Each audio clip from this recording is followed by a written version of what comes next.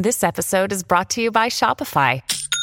Forget the frustration of picking commerce platforms when you switch your business to Shopify, the global commerce platform that supercharges your selling wherever you sell. With Shopify, you'll harness the same intuitive features, trusted apps, and powerful analytics used by the world's leading brands. Sign up today for your $1 per month trial period at shopify.com/tech, all lowercase. That's shopify.com/tech. Look, Bumble knows you're exhausted by dating. All the must not take yourself too seriously and 6'1" since that matters. And what do I even say other than hey? Well, that's why they're introducing an all-new Bumble with exciting features to make compatibility easier, starting the chat better, and dating safer. They've changed, so you don't have to. Download the new Bumble now. Cavalry Audio.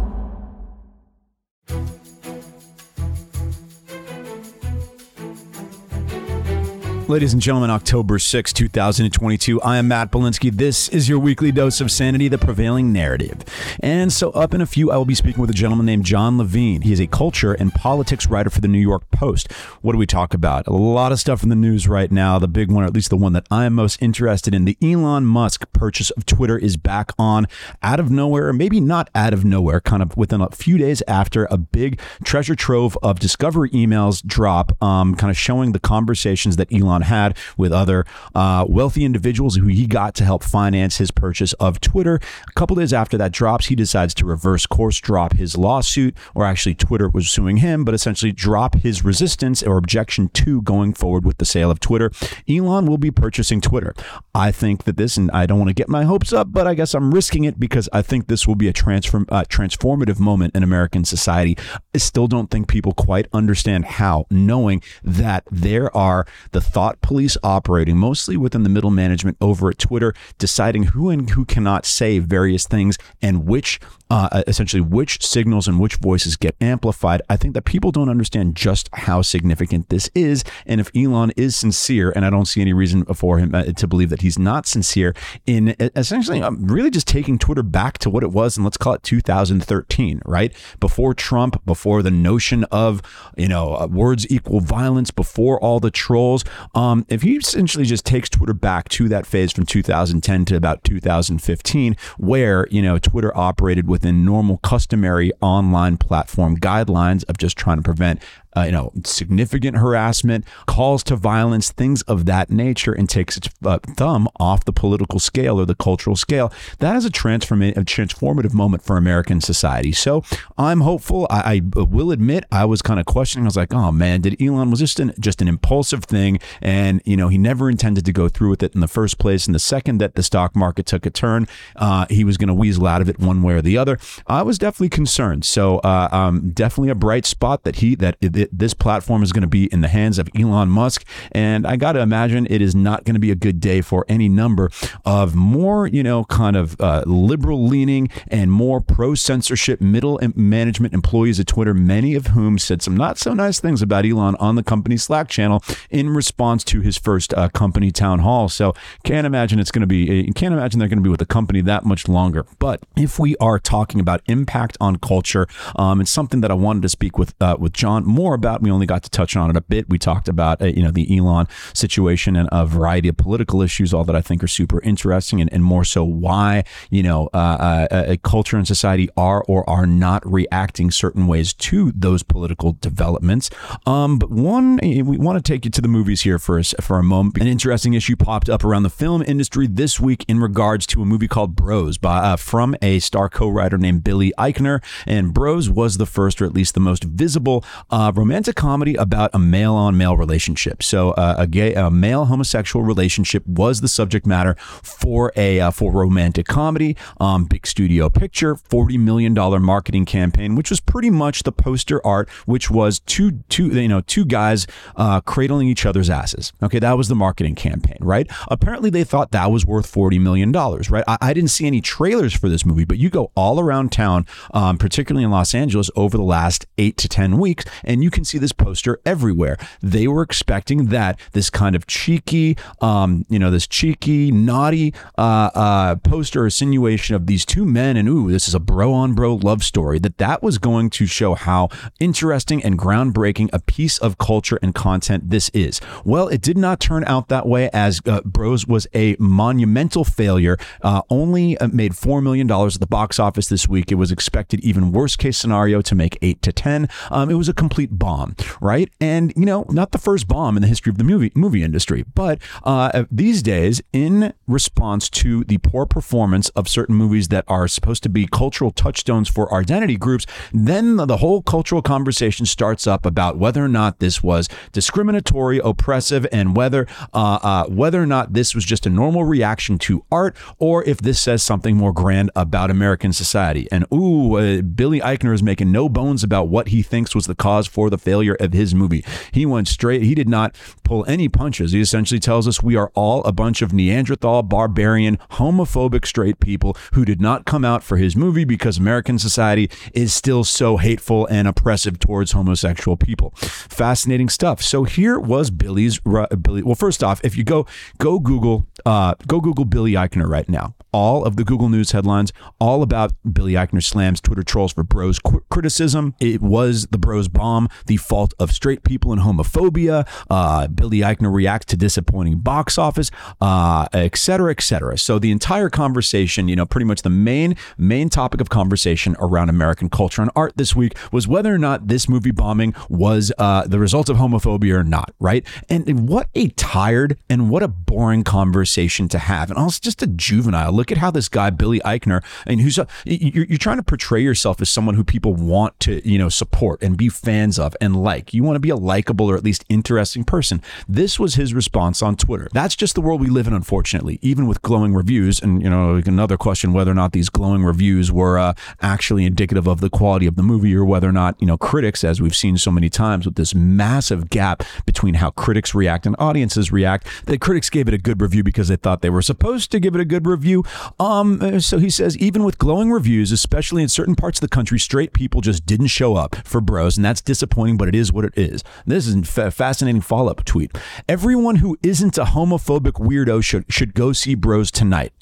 You hear that? If you don't see Bros, if you don't like the movie Bros, you're a homophobic weirdo, right? It seems like being preachy and just scolding everybody for not liking, homosexual, male-on-male sex and romantic relationships.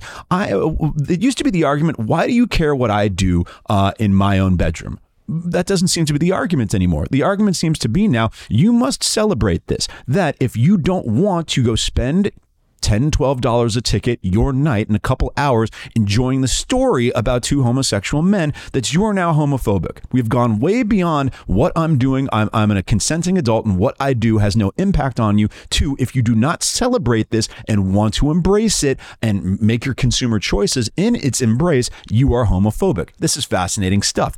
And the idea that in acting and conducting himself this way, that Billy Eichner isn't turning people off. It's like, don't you want to do things to make more people go see your movie? But no, in the era of intersectionality, where everything is filtered through an identity group, everything has to be hostile. People like Billy Eichner have to make every issue one of hostility between groups, and everyone's opinion or everyone's consumer opinion, or whether or not they enjoy certain movies or want to see them, is a reflection on how they feel about these different demographic groups, right? What the hell type of world is this? Is this a pleasant way to operate society? Do we really think that this is pushing the ball forward? I mean, I would want to ask Billy Eichner, does he think he's really helping the cause? Because I posted about this on Instagram, and I got a bunch of responses from a bunch of followers of mine who are gay, who are like, God damn it, dude, this guy's not helping. It's like, what is he doing? He's like, I don't want to force anyone to see a movie out of some sort of obligation. It's like, if nobody's bothering me and I'm not bothering them, I don't want them up in my personal life, right? There have been movies showcasing gay relationships previously. The Birdcage in freaking 1997 was a big hit, right? It kind of does suggest that not every consumer or art or audience choice is a reflection of a value system, and people just want to see something that features people that they like, that they want to watch, and that is an engaging or funny story. But that's just beyond what people can contemplate, or at least the loudest voices in media these days. Oliver Traldi is a person I follow on Twitter, interesting journalist, and in response to one of the claims from Eichner, and he just said, this stuff confuses me so much. Like, do many people just throw away money and time on watching movies in theaters as gestures of support? Don't you think people just buy tickets to movies they expect to enjoy? And that is such a great explanation of that dichotomy, is that traditionally, for God knows how long, you're able to just like things or not like things, or just spend your time and your hard-earned money how you wish without everything being a reflection of your own morality or ethics and being judged by everyone for these decisions. But not anymore. Not anymore. These days, the way you spend your money, whether it's in support or in supporter of a cause or lack of a support for a cause, mostly based around identity groups. We have decided to reduce everybody to their demographics, to their identity, straight, gay, black, white, transgender, God knows what. And all of it, as that gets injected into culture and art, all of your decisions or audience decisions are essentially your statement on those groups one way or another. And this is no way to live. Yet it is the way that we are living, unfortunately. Possibly we'll see if it is market corrective action, right? Or the notion that this would turn people off, thus these companies that are in the business of making money would react accordingly and stop making movies like this or featuring people who do conduct themselves like this. We're going to test that one out. I don't know. We'll see. Does this spell the doom for any gay, homosexual based romantic comedy ever? Or does it just spell the doom for ones by people like Billy Eichner, who are so insistent in rubbing everybody's face in it? Only time will tell. Just to insert one more thing here. I revisited a film that was at the time controversial from the 90s a few days ago, Cruel Intentions. This is the late 90s during that teen movie craze.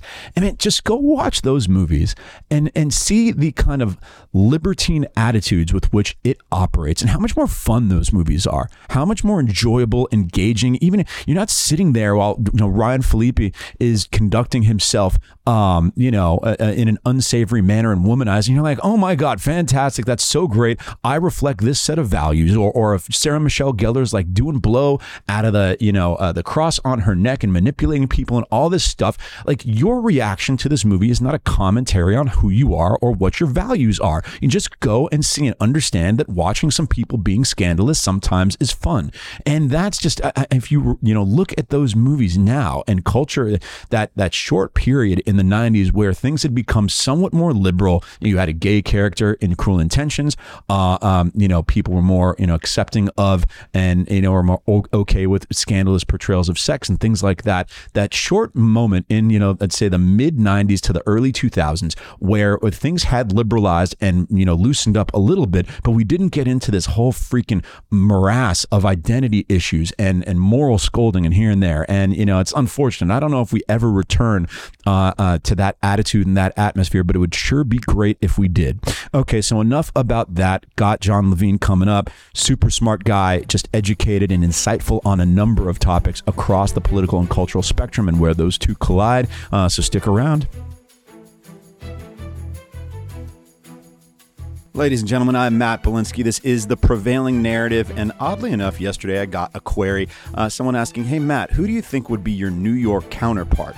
Ostensibly somebody who loves breaking down current events, local politics, culture, and the intersection of all those, but also has kind of a unique, goes deep about these scenarios in local politics, in my case, Los Angeles, but in someone else's case, it would be New York, and understanding what the understanding the morass of the civic government in their territory. And it just so happens that I think I'm interviewing that person today. His name is John Levine, and he is a writer for the New York Post, primarily on culture and politics, and of course, where those two collide. So, John, thanks so much for being here today. Thank you for the introduction. I'm very happy to be here. Fantastic. Well, to jump right into it, and on an issue that may or may not, depending on where you're standing, radically transform the news environment, information environment, and kind of how American society works. Elon Musk and his purchase of Twitter, which seemed to be on hold for a few months there. It seemed there was good reason to believe that Elon had just been teasing everybody, essentially leading people to believe that he was going to purchase Twitter, return it to its original modus operandi, which was the kind of town square where everyone had a voice, and that was going to be generally politically neutral, and then gets into all this nonsense about just so happens that I am pulling back on the price as the stock market dips because it's because of the bots. Yet, in no change in the purchase price of the material commercial deal points, Elon announces yesterday that he wants to move forward with the Twitter purchase. So, John, would love your thoughts, and I guess we're all speculating at this point, but what do you think, catalyzed that reversal? And do you have any thoughts on why he's going through with this and when he's going through with it? Well, I think that he thought he was going to lose is the short answer. I think he signed an agreement to purchase Twitter, and then when he tried to back out, contracts have consequences and agreements have consequences. And it was frankly, it was a good deal with the share price he was buying at for $44 billion, I believe. And the Twitter board rightly said, no, you've made an agreement. We want this. And, if you talk to a lot of people, they'll say he probably was overpaying for Twitter. And I think that's part of the reason why he wanted to get out of it after the fact, also coinciding with the broader dip in the stock market around that time. But he was going to lose. He was going to lose. I think his lawyers told him that he was ultimately going to be forced to buy this thing anyway. And, meanwhile, if you go through a protracted trial, there's going to be discovery. There's just going to be a lot of stuff coming out. And if you're going to lose anyway, why go through that? And so I think you're seeing a peace offering from him. I think there's a part of it that was probably very impulsive to buy it. I think he was listening to a lot of people. I think he viewed it kind of as a branding thing. I think he viewed it as a thing he wanted to own on principle, because he is a sort of free speech sort of warrior type person, and he's in that environment of people that care about that. But I don't know that he totally thought through everything before he jumped the gun. Yeah, I guess in thinking about him, the catalyst being him realizing that he was going to lose and he was going to have to buy it. Anyways, I guess I just wonder, what did he realize today or yesterday that he didn't realize 2-3 months ago? That, or was this like when a football team lines up, tries to get, an aggressive snap, tries to draw the other team off sides, and when they don't realize they're not going to draw the other team off sides, goes ahead and punts or kicks the field goal anyways? It all is rather sloppy. I'm surprised it got to this point. Yeah. I don't know why his attorneys didn't, sort of sit him down a lot earlier. But I think a lot of the myth of the fantastic Elon has been hurt. I don't want to say shattered, but it's been diminished a little bit because it's been a weird process. Nobody believed the line about the bots. Oh, well, I don't want to buy it now because they lied about the number of bots on the platform. That's a standard piece of due diligence that he should have done independently. And that I find it hard to believe he didn't do that. Yeah, and that he waived, but it did seem like that at the very least it was a pressure point that he could use, that with the incredibly strange timing of the dip in the retraction in the economy, in public stock market valuations, and that because of that strange quirk, he felt the need to push any leverage point he could to try to renegotiate the purchase price. Turns out that he can't do it. So here we are now, and in terms of whether or not this elevates or pierces the notions of Elon as supernatural. It was sloppy on the business side, but now he's going to own the most powerful communication platform in the world, and now this will be an interesting test of in trying to read the tea leaves of why he was doing this in the first place and whether or not it seemed impulsive. While it may have seemed impulsive, it also did seem sincere. It does seem the things that may annoy you or I or some other people, who are generally aligned with us on the issues and notions of free speech. And those things seem to bother Elon as well. And it seems like he figured, I have the power and the resources to do something about it, and I want to do something about it. So I guess with that in mind, what's your gauge on his sincerity and how much that's going to manifest in actual changes to the platform? Do you believe that he was in the claim that he's doing this because he wants it to be a truly decentralized free speech platform, not represent all these liberal orthodoxies? Is he going to follow through on that? Do you think he's going to follow through? I think he wants to. I think his heart is genuinely in the right place here. And I think he, as the richest man in the world, wants to have an impact beyond just being rich. And he views there's a lot of Twitter is the public square. It's probably one of the most influential companies that doesn't build anything that I can think of. It was critically important in both the 2020 and 2016 elections, and it will likely be, it potentially could be very, very decisive in the 2024 elections, especially if he follows through with promises to bring back Trump and to bring back a whole host of figures who've been canceled over the years. I think his heart's in the right place, but it is true. The devil's in the details. Like, it's very easy for you and me to sit here and say, oh, yeah, free speech is great. Let's all have the free speech. And I think there's a lot of big picture. It's great. Let me rewind. Big picture, it's great to say, yeah, let's have free speech. But the devil's in the details. And it's all fun and games until it's like, oh, why don't you go kill yourself? Or I think you should, or I don't, there's a lot of terrible things you can say that fall within the bounds of free speech. And, it's the question is, do you allow that kind of content? And I know people who say, yes, let it be a free for all ride. But sure, but counterpoint there is that it used to operate by a different rubric that was more traditional for, let's call it, up till about 2015, 2016. In 2012, sure, Twitter had some community guidelines. They weren't well enforced, just like they're not well enforced now. But the notion that, at least as Jack Dorsey, if you listen to Jack Dorsey, what he says is, we want to censor things that would be illegal off the platform, right? So, threatening to kill someone, conspiring or organizing a crime, like those are things, if you use another platform, those things are crimes in and of itself. Well, what if someone were to say, get all their followers to start calling you the N-word or saying some things about Jewish people, and it would technically be legal. And I'm not saying you ban that content, but it's a thorny question that they're going to have to work through. And if if that would fall under legally protected speech.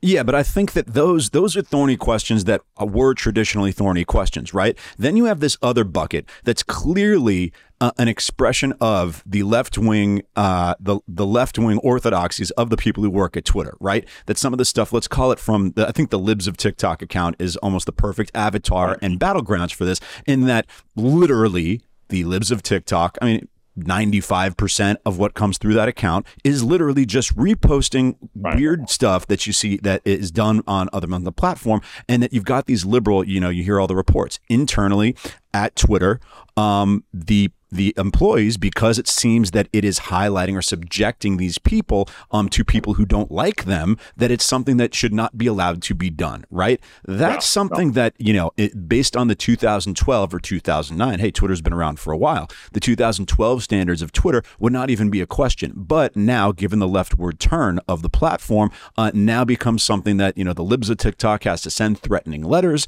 A guy like James Lindsay gets deplatformed, and you got a bunch of other people who might who are concerned that they would get their account suspended for saying some stuff that was considered pretty reasonable about gender identity and gender fluidity up until about 2017. The goalposts have shifted. That's the key thing here is it starts with, okay, let's keep, actual Nazis off the platform. Let's minimize the use of the N-word on the platform. And you could argue that these are useful curtailing of free speech. But then, the problem with curtailing free speech anywhere is that it inevitably becomes a slippery slope. And we've seen it, as you talked about, where, okay, it starts with no Nazis on the platform. It starts with let's not have the N-word. And then before you know it, it's like use the wrong pronouns, you're getting banned. Yeah. And, you're using someone's dead name, their pre-transition name, you're getting banned. And a lot of these decisions are taken in the name of public safety. And it's harming people to do this. And we don't want to harm people. But at a certain point, we have to go back to something my mother said to me growing up, and I think yours probably did too, which is sticks and stones will break your bones, but words will never hurt you. And I think we should really be cognizant of that. And as we think about why do we have free speech? It's not to protect people's right to say, I love puppies and kittens, right? Yeah. That doesn't need protecting. What needs protecting is the right of people to say hurtful things and to say offensive things and to say controversial things. And I think that is sort of a wisdom that the left used to appreciate and they used to understand very, very much. And it was always the right that was trying to cancel people. And I remember burning the Dixie Chicks CDs back in the Black War period. And it's really flipped, and it's surprising to see. And it's made me kind of, I'm in a weird place where I don't feel like I've changed, but the background behind me has changed a lot. John, I know the feeling, my friend. I was like, oh, okay, I could identify who the suffocating scolds were for pretty much all of my childhood and early adulthood. It was pretty much taken as an article of faith. Those were the religious right and, people on, if not in their lane, in the lane next to them, right? And the fact that it has all of a sudden become those of a more liberal milieu is just, it's astonishing. And I don't think we've people quite understand the implications and how much this has changed society. But I don't know. We'll see. You've got a bunch of people who are employees at Twitter who said very not, in all their wisdom, decided to say very not nice things about the new boss on the company's Slack channel during his initial meeting with the company. And we're going to have to see if their positions at Twitter survive this shift, and to the extent that they are replaced, if the platform then is more of a reflection of a new set of values of, let's call it, less suffocating internal employees. And we'll have more of the prevailing narrative after the break.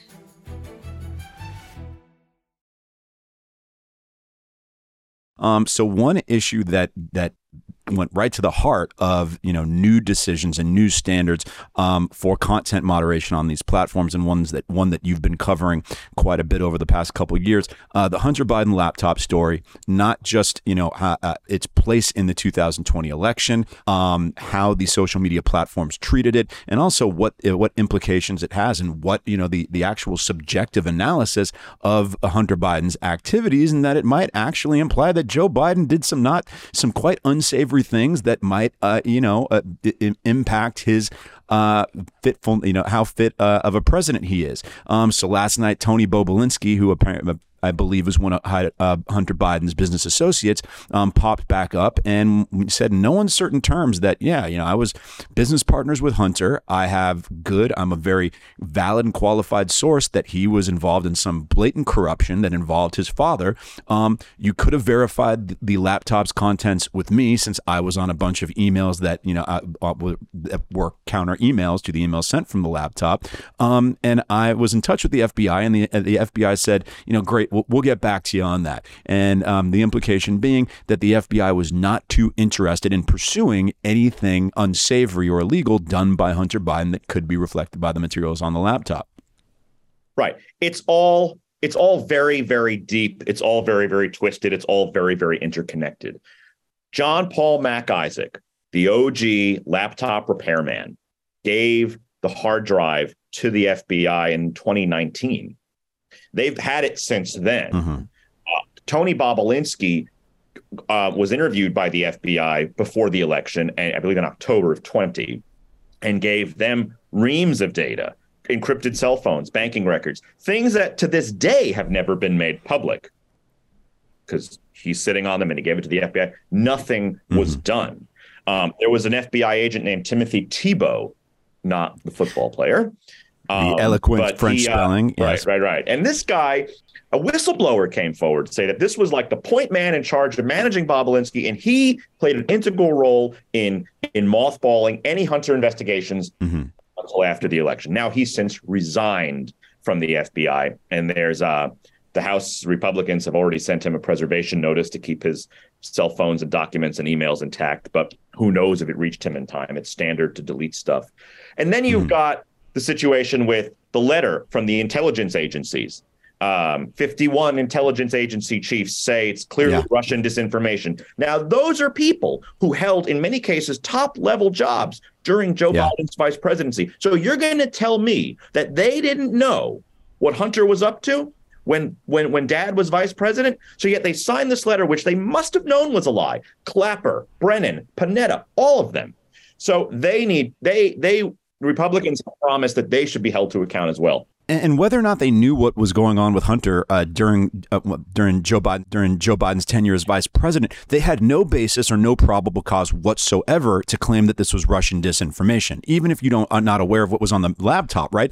These are, and I'm still baffled, and I don't understand. I guess I do because it involved Trump, but I still don't understand how people are okay with this. 51 members, like high-level members of the FBI, CIA, and American security intelligence agencies, essentially either outright lied or recklessly claimed that the Hunter Biden laptop materials were Russian disinformation, which has been proven was, at the time, all available evidence suggested that was not the case, and it's been proven incontrovertibly wrong. And this caused, in the face of the most, I guess we could call it the most heated presidential election of our lifetime, for every major social media company to essentially, ban the New York Post they banned the New York Post, from a couple weeks on Twitter? Oh, yeah. They locked Totally the account. Lockout. Facebook suppressed the story. We were banned from the Post. It was full-blown containment, collusion between Democratic Party, big tech, and the intelligence agencies. And we've never had a clear answer as to how that was all organized, and it's all going to come out soon. And it should come out. It must, because I'm sitting here thinking, okay, that 20 to 30% of American society that's pure resistance. Fair enough. They don't give a shit. They're going to consider that Donald Trump was such a threat. Any measure taken was sufficient. But that's not every non-MAGA voter is not a member of the resistance. How do all those people in the middle not scream bloody murder about? How does this not perk their ears up that that there was this level of collusion to essentially snuff out a story that was incredibly relevant right before the election? I don't get it. Right. And, look, when Access Hollywood dropped, there was no effort to suppress that. And it is what it is. There are these kinds of things in October in a presidential election, October surprises. They come out, that sources have their timelines for when they choose to leak things. It's unfathomable. And it subverted our whole democratic process, because there have been polls that show critical numbers of people, potentially significant numbers of people, it would have changed their vote had they known about the story, but they were actively prevented from knowing about the story by a partisan press that didn't want them to see it, and an activist tech class that didn't want them to see, and went out of their way to stop them from seeing it. And apparently people are okay with this, or at least not as so up in arms that it's putting enough pressure on these agencies and these people to admit that they were wrong or take corrective action. Who's going to compel them to take corrective action? Obviously the side that they went to bat for won. Yeah. So that you're not seeing that. If Republicans take back the House, they have promised a blizzard of oversight and investigations to get to the bottom of all of this. But, I think we also can't understate how much Trump changed everything. And a lot of people's values and a lot of the things that they said were core values went out the window, because it became this view, well, Trump is a unique threat to American democracy, and anything that is necessary to stop him is justified. And that's it. And so we used to believe in free speech, but now that's too dangerous. That's out the window. And I think you saw a lot of traditional liberal values kind of take a back seat to stopping Trump at all costs. Yeah. And these intelligence agencies spent 3 years shopping the Steele dossier and something about P-tapes and a prostitute in Russia and Trump. And that was all baloney. That was all fabricated. That was actually fake stuff. And we spent 3 years on it. And intelligence agencies happily leaked it along and kept it going. And that was all nonsense. And here we have a legitimate story, a real thing, and they shut it down. And so that, I guess that's where, I find I'm just scratching my head. For instance, with any corruption that went on during the Nixon administration and Watergate, okay, the pressure was on Nixon to resign. His successor was Jimmy Carter, who was someone, I guess the voters spoke in looking at what was done and rejected it, right? But the voters now are the American public, and you're asking where the pressure would come from. I mean, and, just public outcry in general. There doesn't seem to be a public outcry to hold any of these people to account for fabricating the story, for the claims, it's a different version of election denialism, but it was another election denialism. Donald Trump didn't win. He won because of the Russians. It was like, all right, it might not have been January 6th, but it was some fractional version. And there doesn't, I don't know, is the American public in such a malaise, or is their brain scrambled so much from the intensity of the last 5-6 years that just that public outcry is never going to come? It's hard because, look, I'm sympathetic to the American public a little bit on this, because look how like inflation is 8.5%, 9%. Gasoline is crazy expensive. It's hard. Like, it's really hard right now in the United States. Mm-hmm. Harder than it's been in a long time. People have lives. People have children. People have like real lives. And it's it's to care about Hunter Biden, if you're an American, is really a luxury issue. It means you don't have to worry about inflation or gasoline or buying groceries. And in the same way that to care about like Russian collusion was a very luxury issue, that it grips a very ensconced and privileged sector of society. But it's hard to get ordinary people who are struggling. You know, half of Americans don't even have like $500 saved up for a rainy day. And that's terrible. I mean, and it's I'm very sympathetic to people who might not have the bandwidth to be all over this issue, but that doesn't mean it's not important, and it doesn't mean the media shouldn't focus on it. But I think that is some kind of explanation. I guess in tying these two issues back together, I guess it's I do find, at some point, I think they'll wake up to concerns and risks from these powerful institutions and platforms like Twitter, and understanding how much power they wield, and knowing that they are, that they have been poisoned and are acting unethically in this extent at some point. But we're going to see if Elon's participation cleans that up. If it doesn't aim it towards perfection, at least it stops it from being as knowingly and willfully corrupt as it was in regards to the Hunter Biden story. His heart's in the right place. As I said, though, the devil's going to be in the details and actually adjudicating things in a case-by-case basis. What's allowed, not allowed. The next battle, Elon against the woke middle managers of Twitter. We will see how that one plays out. Admittedly, my money's on Elon, but stranger things have happened. So, to a little more hard and fast politics, because we have a pretty pretty important election coming up in November. And you've been covering the more, the higher visibility races. There's two in particular that seem to keep on popping up that are a little more media friendly, or at least seem to have more drama around them. One is the Senate race in Georgia. The other one's the Senate race in Pennsylvania. One of them, the Senate race in Georgia this week, got a little heated as Herschel Walker, former NFL star, he's got a son named Christian who has become a bit of an influencer, a political influencer in and of itself. He's gay, he's loud, and his videos are very his videos are, let's call it, they're spicy. And he seemed to be supportive of his father and was campaigning for him. Certainly makes no secret about how much he hates the quote unquote libs. Then, out of nowhere, in response to a story that Herschel Walker, who now proclaims to be pro-life, did pay for a former mistress's abortion in 2009, Christian Walker takes to Twitter. I know my mom and I would really appreciate it if my father, Herschel Walker, stopped lying and making a mockery of us. You're not a family man when you left us to bang a bunch of women, threatened to kill us, and had us move over 6 times in 6 months running from your violence. I don't care about someone who has a bad past and takes accountability, but how dare you lie and act as though you're some moral Christian, upright man. You have lived a life of destroying other people's lives. How dare you? Whew, that guy, Christian Walker has no chill. Look, so I guess, good. Yeah. Oh, so I guess my question is, how to what extent do you think this is going to impact that race, which did seem to be closing up a bit? You want to know how it's going to impact the race? Nothing. Walker's going to win. Same old, same old. You can take it to the bank. And I'm not saying that because I'm in the tank for Walker or anyone. I'm not. A bold Walker is proclamation. A candidate. But I'll tell you, Walker's going to win. We are living in a post-access Hollywood world, okay? Mm-hmm. Do not fall into the trap of, I remember Access Hollywood, where Trump's infamous, grab him by the pussy video drops. It was around the same time as the abortion story and Christian Walker's remarks. And everyone said, it's over, it's over. People were telling him to drop out of the race. And I'm sure some people told Herschel to drop out of the race. Fact of the matter is, the lesson from Access Hollywood is that the American people are way more forgiving than the opinion and pundit class. Mm-hmm. And as long as you don't allow the consultants to get in your ear and tell you to start groveling or doing something stupid or dropping out, and your people apologize. And look, Herschel's not a good candidate. He's one of these people that Trump elevated because Trump is addicted to celebrities. Same, we picked Oz, and in Pennsylvania.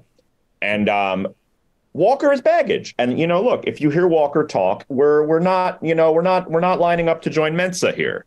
It's, he's a long time. He's a football player. A lot of football players of his age have difficulties, later. And didn't he admitted to some mental health problems even before that was trendy, right? Right. 10, 15 years ago, he was admitting to having multiple personality disorders. There's the reason that he said, I'm crazy. That's why I was able to do 2,000 sit-ups a day. He's a little troubled, no question. But, I feel like for Republicans, it's not a question of Walker. It's a question of they need that seat if they're going to have any chance of getting a majority. So, I mean, look, if Republicans had nominated a baked potato, they'd have to rally around him because they need someone there. But no, I think he wins. I think the governor of Georgia, Brian Kemp, is quite popular, and he's going to stomp all over Stacey Abrams. And he will probably drag Walker over the finish line. So you think that's it? That the 2020 senatorial elections for Georgia were a bit of an outlier because we were still under the shadow of Trump questioning election integrity and killing motivation for the Republican voters, and Georgia's going to kind of revert a little bit to the mean in this election. Warnock got in because it was 2020. Trump is a historically unpopular president. Georgia went for Trump, as you remember, and both of the Georgia Senate seats went into runoff territory. And I believe Warnock went against Kelly Loeffler, who was a heinously bad candidate that Kemp put in, and very, very, very, stiff and rigid, not relatable, just a rich lady. And basically Trump and his people went into Georgia all throughout the runoff period and said, don't vote. Your vote doesn't matter. It's all rigged. And he actively worked to depress his own voters. So Warnock is able to squeak by. It's a special election, so he's got to face voters. Now, Georgia's a red state. Under normal circumstances, Georgia's a red state. Georgia has two Democratic senators and voted for Joe Biden because of the uniqueness of Trump. But it is a red state, generally speaking, and everything Herschel's done, while it's not good, it's not great, you'd rather he not be paying for abortions if you're a Republican, it's not going to matter. It just won't. No, I think it's a super interesting litmus test of a couple. And then these midterms, I mean, the narrative 6 months ago was that it was going to be a massive red sweep. And then a few factors start shifting in the other direction, particularly the Dobbs decision on abortion. And that narrative is blown to smithereens. Maybe that narrative ends up being the correct one, but it doesn't seem to be the one that most people on either side are attaching themselves to right now. Another senatorial election that has some strange dynamics here. In Pennsylvania, another Trump-picked media celebrity, Dr. Oz, and in this case against a guy who, while forget my personal views, against a gentleman named John Fetterman, who has not worn anything other than a hoodie, including for any number of media appearances in months. Had a stroke, doesn't seem to be able to communicate at an adult level, and seems to be hitching his entire campaign to the notion that one Dr. Oz is a rich, out of touch, caviar loving phony and doesn't live in Pennsylvania, but doesn't really say anything else. How do you see that one playing out? Again, this is a weird race where the Republican side, there was a candidate that everyone liked. His name was Sean Parnell, but then he had to drop out of the race because of a nasty divorce situation. And then you end up with Oz against a guy named McCormick. I forget his first name. McCormick. Call him McCormick. And, he's like a Bridgewater guy. So you have just like a hedge fund, sell us down the river to China person against a kind of dilettante celebrity in Oz. And like with Walker, Trump went with Oz because he always defers to celebrity, and he dragged him over the finish line. Fetterman is a very compelling candidate. And you talk about that hoodie he wears every day. Pennsylvania has a lot of it's a Rust Belt blue collar state. They have a lot of people who are going to he has a great look. Best thing about Fetterman is the look. Fetterman looks like a guy who eats his lunch out of a metal lunchbox every day. And he really looks the part of someone who is a true blue, native Pennsylvanian. And And Oz is a deeply out of touch, silly TV millionaire who it's been a very, very bad contrast. But on the other hand, Fetterman has had a stroke. It's better not to have a stroke when you're running for public office. And his speech has 100% been impacted. He doesn't do as many media appearances anymore. And when he does, he typically stumbles. He typically garbles some stuff, which, look, strokes are terrible business. And I'm not saying he can't recover, but he's got to have a debate with Oz on October 25th. And he didn't want to have that debate. And they basically goaded him and guilted him into it. And I'll tell you, if Fetterman does that debate and it goes poorly and he can't get through it for whatever reason, or he's garbling stuff, then I think Oz might take it. But if Fetterman can get past the debate without, a disaster, then I think he certainly has the edge. That will be another interesting litmus test. I mean, personally, that kind of, everyman, blue collar, casual, cavalier, veneer that Fetterman is trying to cultivate. I don't know. It seems like it's something that a lot of people try to cultivate, and they think that it'll have more wide appeal, but it doesn't. But maybe in Fetterman's case, that contrast between the kind of, the pearly gates, right side of the tracks, wrong side of the tracks contrast between him and Oz. And maybe in Pennsylvania that falls on Fetterman's side here. Should be an interesting one to see. And we'll have more of the prevailing narrative after the break.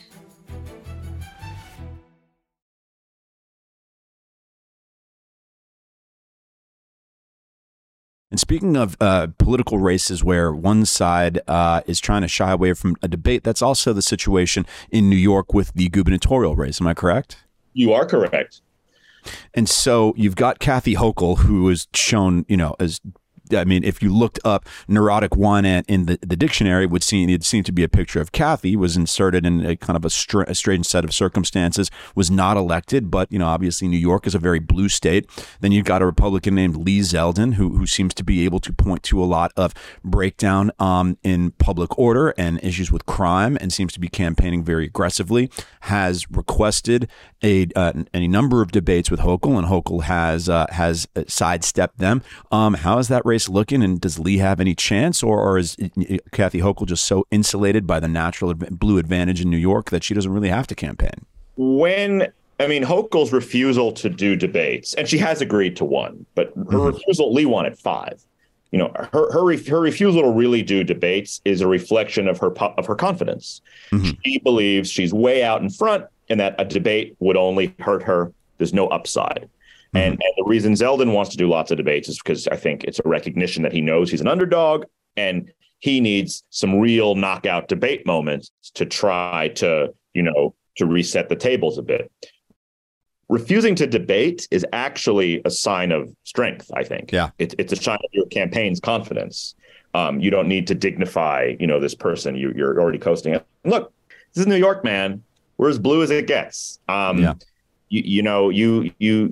I'll use my baked potato line. A baked potato as a Democrat could win in a lot of different races in New York. And as for governor, we haven't had a Republican governor since George Pataki and won his 3rd election, I believe, in 2002.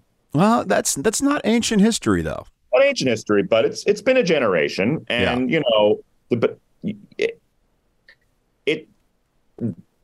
Hochul has the advantage, no question. The polls consistently show her leading, the most favorable polls by about 5 or 6%, and those are generous polls. Others by, more like 15 to 16, 17. If let's say Hochul only squeezes this out by 5 or 6 points, does that have any impact? Does that show a shifting of the tide? Does that signal to Hochul, hey, maybe you can't screw around so much, or does business just continue as usual?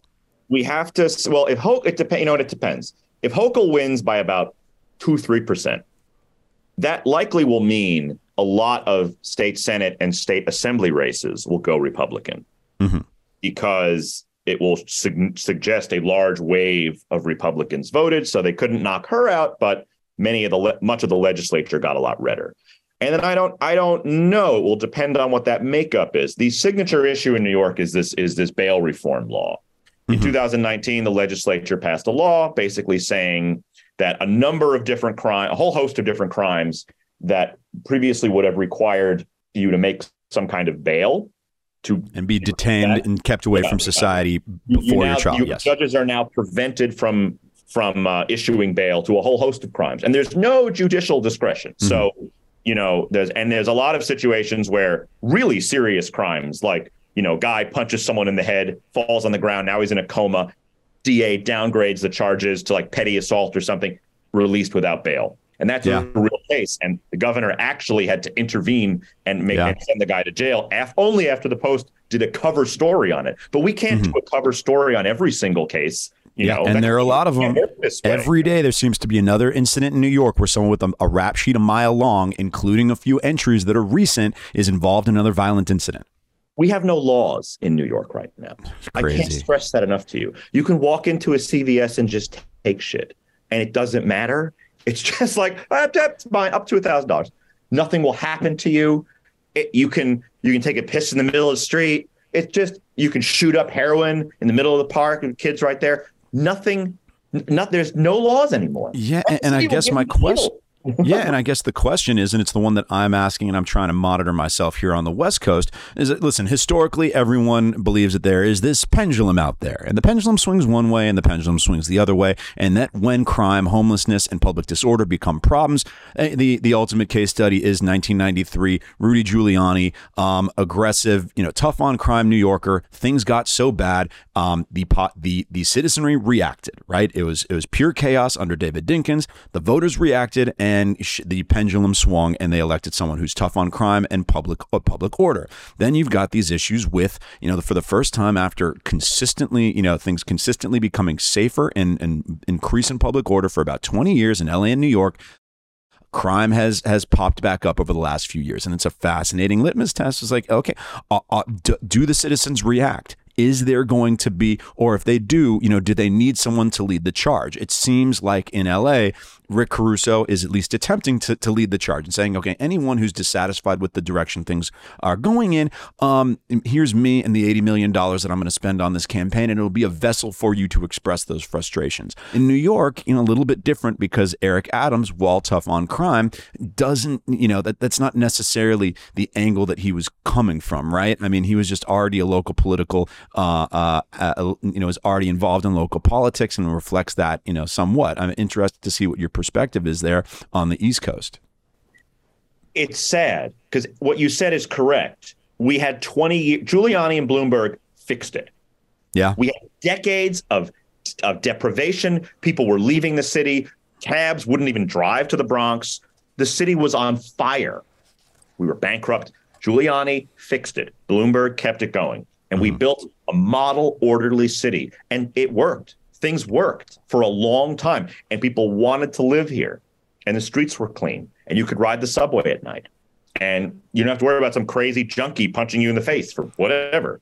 And people don't quite realize how much that was just an accepted part of life in the 80s and early 90s. The key thing is, people assume that New York being a safe city is a given. Yeah. Natural state of things, and it's not. It takes a tremendous amount of work and effort. It's not natural. The natural state of things is chaos and madness. And it was like, you ever play Jenga? It's like Jenga. Yeah. You pull out a brick. Okay, maybe you get away with that. Another brick, another brick. And so what you've been seeing in Albany and in the city council with every new sort of policy that, defund the police, bail reform, they're just bricks being taken out of the Jenga. And eventually it starts to crumble. And we're in a crumbling phase right now. And it's not as bad as the 80s. It's not as bad as the early 90s. If you want to see how horrible New York was in the early 90s, you know what you should do? You should go watch Home Alone 2, Lost in New York, filmed in 1992. And there's an amazing scene where Macaulay Culkin is walking down Central Park West, and he just is confronted by like prostitutes and psychos and madmen. And Joe Pesci has a great line where they're in Central Park, and he's like, yeah, the park. Grown men come in the park and don't even leave alive. And it's like, it'll go right over you. But it's like, that's what it was like in New York in 1992. We're on the way back to that unless we do something. Yeah. And it seems like, and this is why I'm just sitting here pulling my freaking hair out, because much like you, I was never historically particularly conservative, but I mean, it's got to be a reaction to the way things have been going. And I'm like, wait a second. Okay, if the natural guardrail, the natural corrective that we saw in the early 90s with it, happened with electing a Republican mayor in New York. In LA, it didn't require that. In LA, the Democrats, even, I always point to this in LA. 2012, Los Angeles was the safest city in America with over 2 million residents. You go look at the press around that. You've got Democrat Antonio Villaraigosa holding press conferences with the chief of police, Charlie Beck, celebrating this and talking about how great the cops are. Okay, there has to be that pendulum swing. People just assume that will happen naturally, but it doesn't seem to be happening now, or at least it might take another cycle of things getting really bad. So to the friend who inquired who the person on top of the New York issues is, that would be John, and he is diving into these, as you can see right here. Another issue that popped up in New York with one of your top universities, New York University. I don't know if you saw this in the New York Times the other day, but apparently at NYU, students were failing organic chemistry. Who was to blame? Apparently, students at New York University who were majoring in chemistry or trying to be doctors started a petition to get essentially complaining that one of the top organic chemistry professors' grading system was too tough. They weren't getting good grades, so they signed a petition and the university fired him. Did you catch wind of the story? No, I did. And yeah, and this seems to be so indicative of the shift that we're seeing, and these guardrails being removed, but no corrective action being taken, and understanding, yes, the kind of tried and true wisdom of sticks and stones may break my bones, but words would never hurt me, or the understanding that, having standards and the standards that we had in place in the higher education system for decades would at least remain generally in place. They would shrink, they would contract, they would expand, but now those seem to be completely gone. And any concerns expressed by students now take priority, and the tail wags the dog. Well, part of this is these students are spending $75,000, $80,000 a year. And if you're in a situation where professor such and such, and they're all getting C's and D's or whatever, and they're revolting, there's a bottom line question, which, by the way, this is terrible. And I don't like this, but I'm offering some kind of explanation for why the university might be so indulgent. But also, I think it's part of a broad-based pattern where we're dumbing down stuff. A lot of people don't know, I used to be a teacher in China. Mm-hmm. And there's no universe ever where Chinese students would start a petition to complain about the school work being too hard. They would just sit down and do it, and they'd figure it out. Yeah, but that could also be said to be true of American students up until pretty recently, because it's not in New York. NYU didn't get expensive last week. NYU's been expensive for quite some time. So that I don't know if I buy that argument. It's popping up in a lot of questions about higher education that, the reason that these institutions are capitulating to students or the youth complaining about certain aspects of traditional aspects of higher education is because everyone's trying to compete for students. Well, something, if there were cultural guardrails and expectations that this ridiculous complaint from these kids would be treated as ridiculous, no one would have the gumption to go make the complaint. That these kids would not have, that they would know that the consequences of being made to look ridiculous and starting this petition to get a professor fired in organic chemistry, for fuck's sake. Stuff. Okay, I remember organic. Yeah, it's the whole idea. These people aren't, they're not going to be writers for BuzzFeed. They're trying to be doctors here, and apparently the standards are too stringent in training to be a doctor. But those cultural norms are gone now. I think, to what you said about culture, that NYU is also probably susceptible to a lot of the same pressures that large companies are facing too, which is you have a young activist class of employees or people in the institution who are very loud on social media. And it has just become a thing where if they band together and they all tweet together, suddenly the New York Times is writing about it. Suddenly press is getting involved. And you see institutions increasingly capitulate to often their most junior, loudest staffers. And it's at the expense of shareholders. It's at the expense of bottom line. It's at the expense of common sense in some cases. And so NYU is not unique in this. You see, I work in media institutions. So you've seen places like the New York Times, which used to be like my must read. I read the New York Times every day in college. It's great. It was a great newspaper back then. And yet gradually they hired into their ranks a lot of activist class journalists, and, well beyond what, your 1997 Fox News watcher would have called the liberal media. People, well beyond that. Yep. Because I spend too much time on Twitter and I see these guys. And all of a sudden it's like, oh, they hired that person. Okay, that's crazy. Oh, they hired that person. Okay.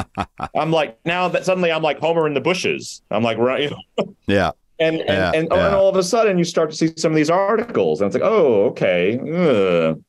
And it is a form of capture from the loudest, youngest voice that's joined up. And you don't see the adults in the room sort of fulfilling the job as the adults in the room. That's why we have that expression. Mm-hmm. And because I think they're also afraid.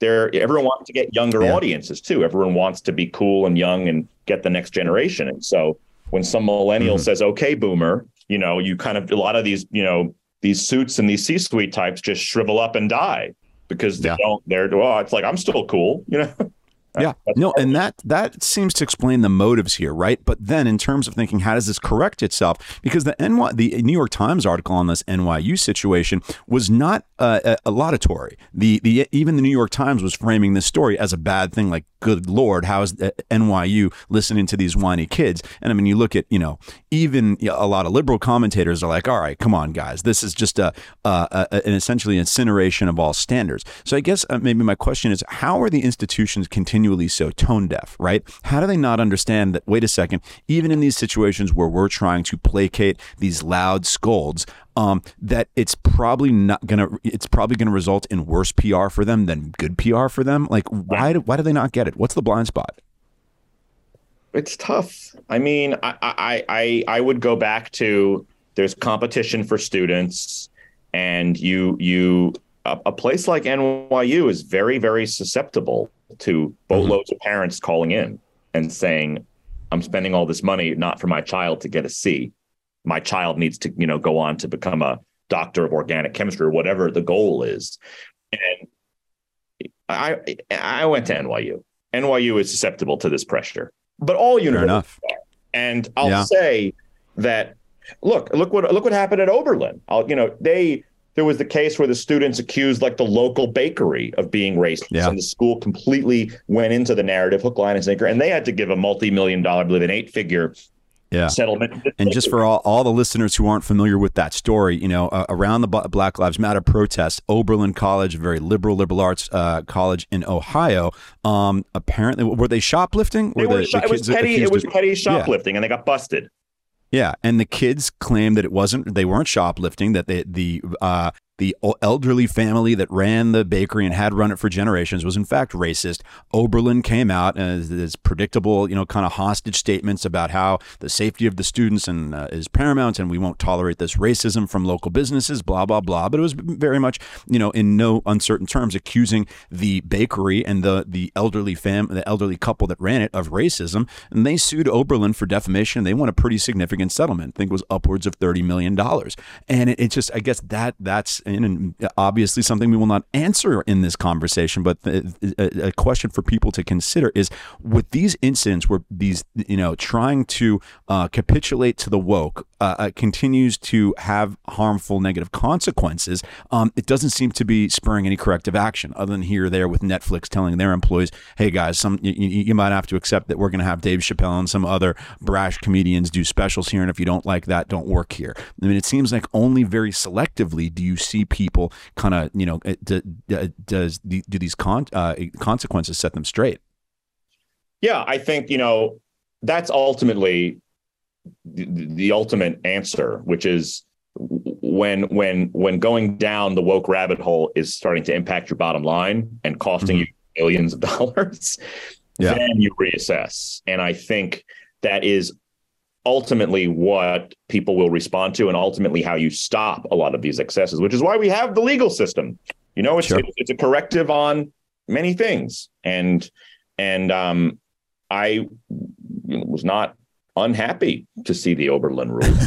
I think like those people were wronged, and we have the legal system to protect people like that. So that's how you ultimately put a stop to a lot of the excesses. Yeah, very much so. And I guess we're in this era where it's becoming so, people can so cavalierly lob accusations of racism or other, blights on a person's character or call them Nazis. It's like the court system hasn't quite determined to what extent that specific allegation is or is not defamatory. And as we go through more of these cases, maybe it'll become more solidified that, hey, if you want to make that accusation against someone, you better have the goods or else you could be subject to defamation. So maybe the court system is where the corrective action comes from. Possibly the court system is the medicine, is the solve for all of this, but it certainly won't be a simple solution, won't be a quick solution. So a lot of these issues, Elon's impact on Twitter, the 2022 elections, and how things play out in America's big cities, Los Angeles and New York. And are we going to see an analog to the reversal in the early 90s in response to increases in crime? Things that we'll all be monitoring. And, on the East Coast, mirroring what I'm doing here on the West Coast, John Levine of the New York Post. Thank you so much for joining us. It was a lot of fun being here, Matt. And absolutely, no doubt. Just let everybody know where they can find you. At the New York Post, but you can find me on Twitter at Levine Jonathan. And that's the primary place where you could reach me. I take all my DMs are open, so message me. I take tips, I take emails, I take text messages, I take sex tapes, whatever you got for me, I'll take. I love people. So if I don't know you, you're just a friend I haven't met. So come talk to me. Just reach out. If you got a juicy sex tape, all the better. And for everyone, thanks so much. This is The Prevailing Narrative. I am Matt Belinsky. Once again, you can listen and subscribe to The Prevailing Narrative on the iHeartRadio app, Apple Podcasts, or wherever you're listening right now. Make sure to follow me on my socials at Matt Belinsky, MattBilinsky. The Prevailing Narrative is a Cavalry audio production produced by Brandon Morgan, executive produced by Dana Brunetti and Keegan Rosenberger. For Cavalry Audio, I'm Matt Belinsky.